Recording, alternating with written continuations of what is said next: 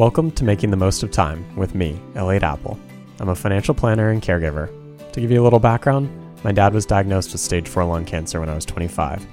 Our world was changed instantly, and it's been a constant state of change ever since. Since then, I've been learning about the intersection of money, health, and loss, personally and professionally. This is a place to explore money, loss, and grief. It's about making the most of time, emotionally, spiritually, mentally, physically, and financially. There are no taboo topics, no question is off limits. These conversations are for people like you, people who are about to lose a significant other, widows, caregivers, and anybody affected by a major health event. I'm glad you're here. So with that, let's start making the most of time.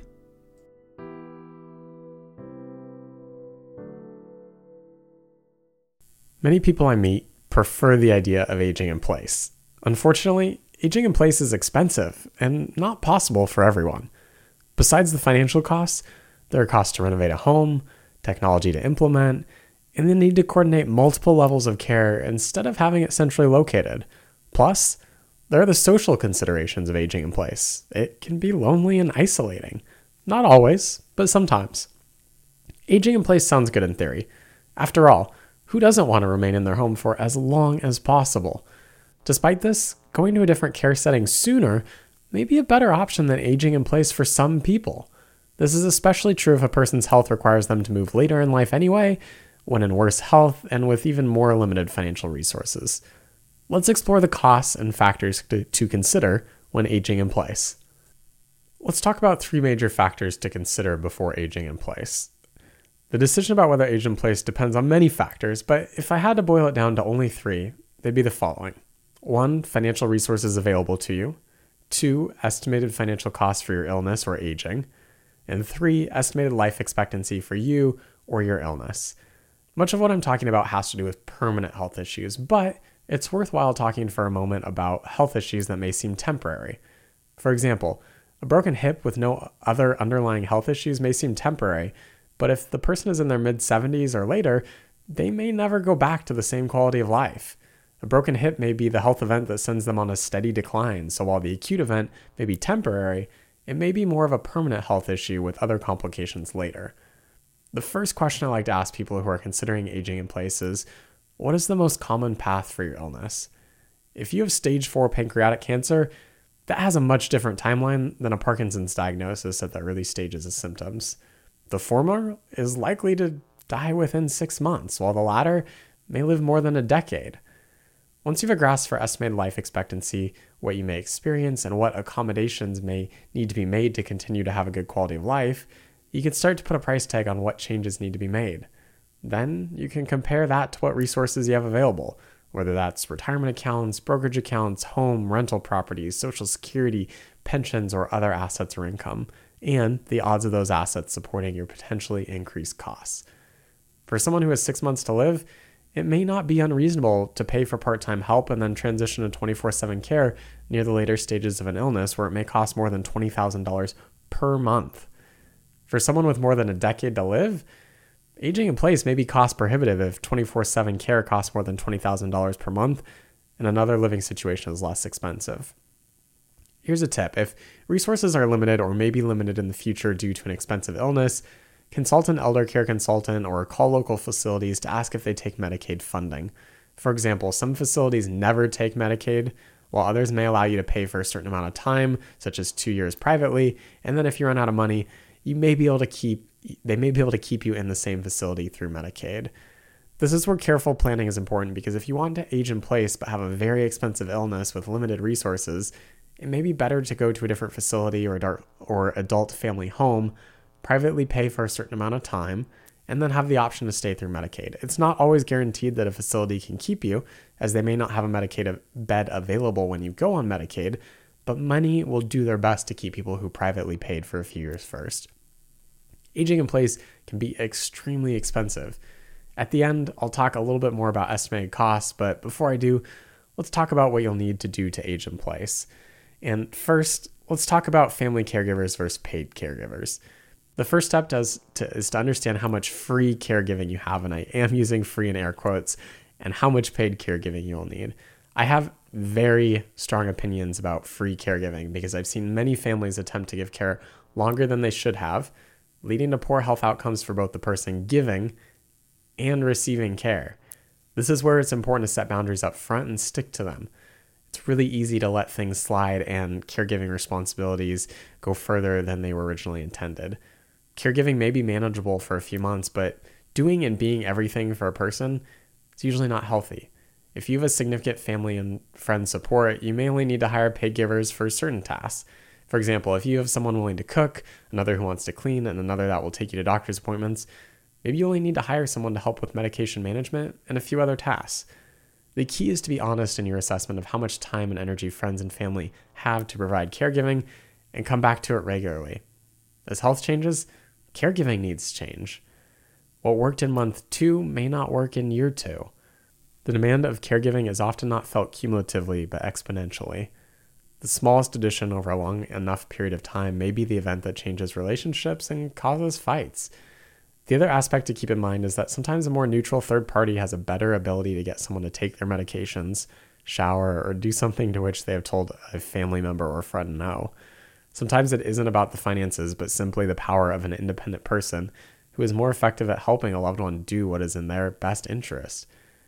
If you are hiring paid caregivers, check the costs in your local area.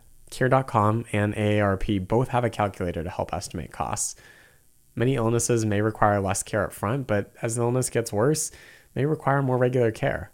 For example, you might start with an afternoon a week for 5 hours, but as you get sicker, you may need someone 3 times a week, followed by daily. It's important to account for those increased costs up front because while it may be cheaper to age in place at first, there may come a point where it's much more expensive to be at home. It's critical to understand what family and friend caregivers are available to you and the impact you have on them, as well as what it will cost now and in the future for paid caregivers. Let's spend some time talking about renovating the home for safety and mobility. Another added cost is renovating a home for safety and mobility to age in place. The renovation may be light, such as simply removing rugs, or extensive, such as putting in lifts and widening doorways. If you live in a home with multiple levels, you may need to move to one level, if that's even possible. For some people, that may mean moving a bed into a living room to be close to the kitchen and a bathroom. It may mean only using a portion of the house for mobility reasons. It may mean making small modifications to bathrooms to prevent falls. For some people, staying in their home and living on one level or even in one room is better than moving to a more accessible place. If you're looking to age in place, your home is going to influence how easy and possible it will be. Aging in place may mean major changes to your home. Some people widen doorways, install ramps and chairlifts to go upstairs. Some people may add a mother-in-law unit to have a family member stay with them to help with care. None of these major fixes come cheaply. Some may cost thousands of dollars, while others cost tens of thousands of dollars or more. And then there are the small fixes. If an illness is gradual, small fixes to age in place may be enough for a long period of time. Small fixes could include installing handrails in the bathroom, removing rugs that are fall hazards, installing automatic lights around the house, adjusting the water heater temperature, putting a shower chair in the bathroom, installing a device to help someone off the toilet. Most small fixes are intended to help someone get around and reduce the chance of falling. A fall can drastically reduce the odds of being able to age in place. Next, let's talk about managing health needs. Unlike a facility where they can help with medical care, aging in place may require help with managing a wide variety of health needs. First, there's medication management. If you're unable to manage your own medications and take them as prescribed, you may need someone to fill a medication box or order bubble-wrapped medicines. If you have cognitive issues, you may need someone to come once or even multiple times per day to help you take your medication as prescribed.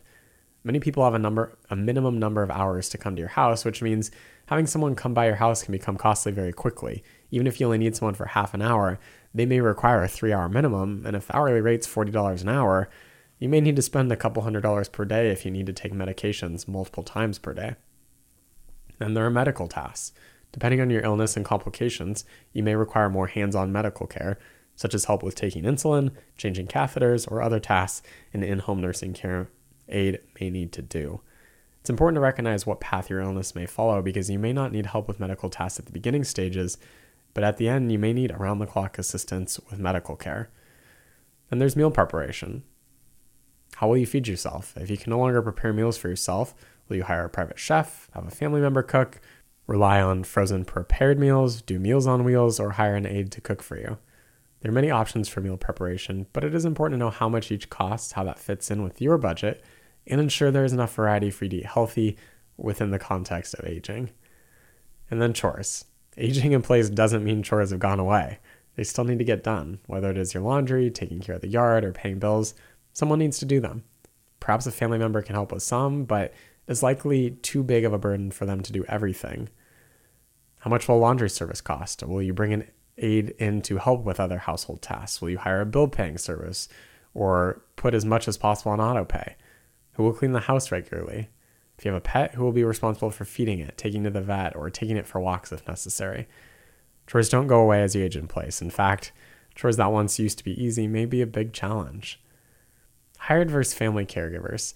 As you think about your care needs, reflect about how much of it should be done by hired caregivers instead of family caregivers.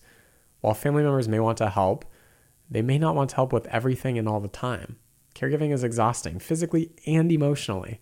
Putting the burden of care on a spouse, child, or close friend is a huge responsibility. If you do have a family member giving care, I recommend checking in frequently with them to see if care needs to be shifted to a hired caregiver. Some people may be willing to help with temporary caregiving needs, but don't want to do it for months or years. Others may have a schedule that shifts, so while they may be willing to help you now, they may not be able to do it later. While family caregivers can help save money, they also can put a very tight strain on relationships and cause resentment. I normally recommend hiring caregivers sooner than you think you need it. It's usually much better for family members to coordinate care and spend time with you rather than focus solely on your caregiving needs. Each situation is unique, and there may be family and friends who don't want to be denied the opportunity to be your caregiver, but more often than not, family ends up caregiving longer than is healthy for anybody involved.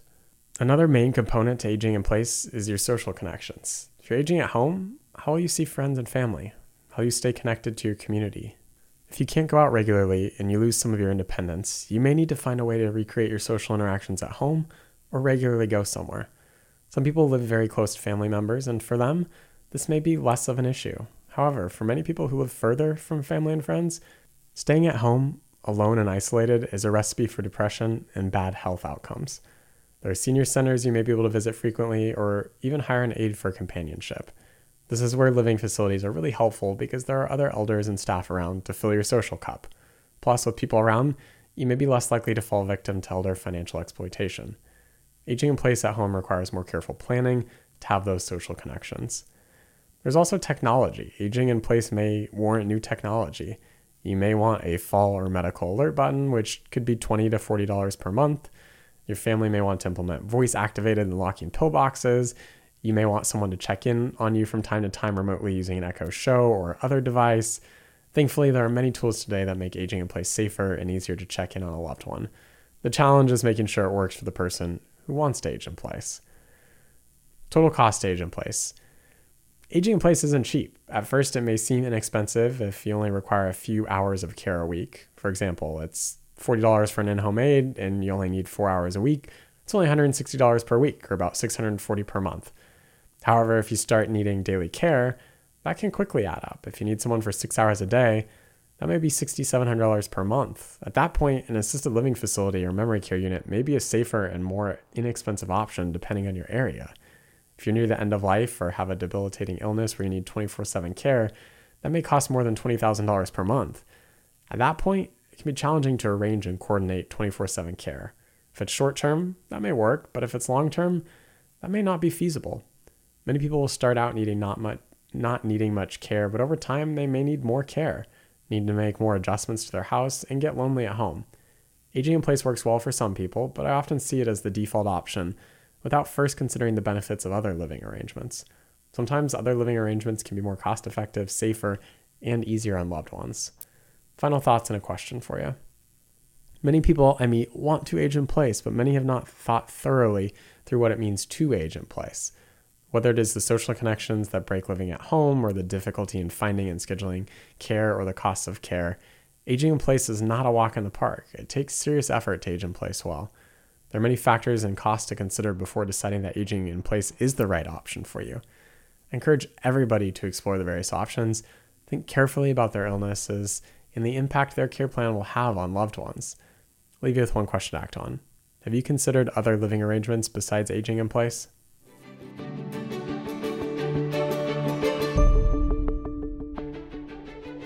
Elliot Apple is an investment advisor representative of Kindness Financial Planning, LLC.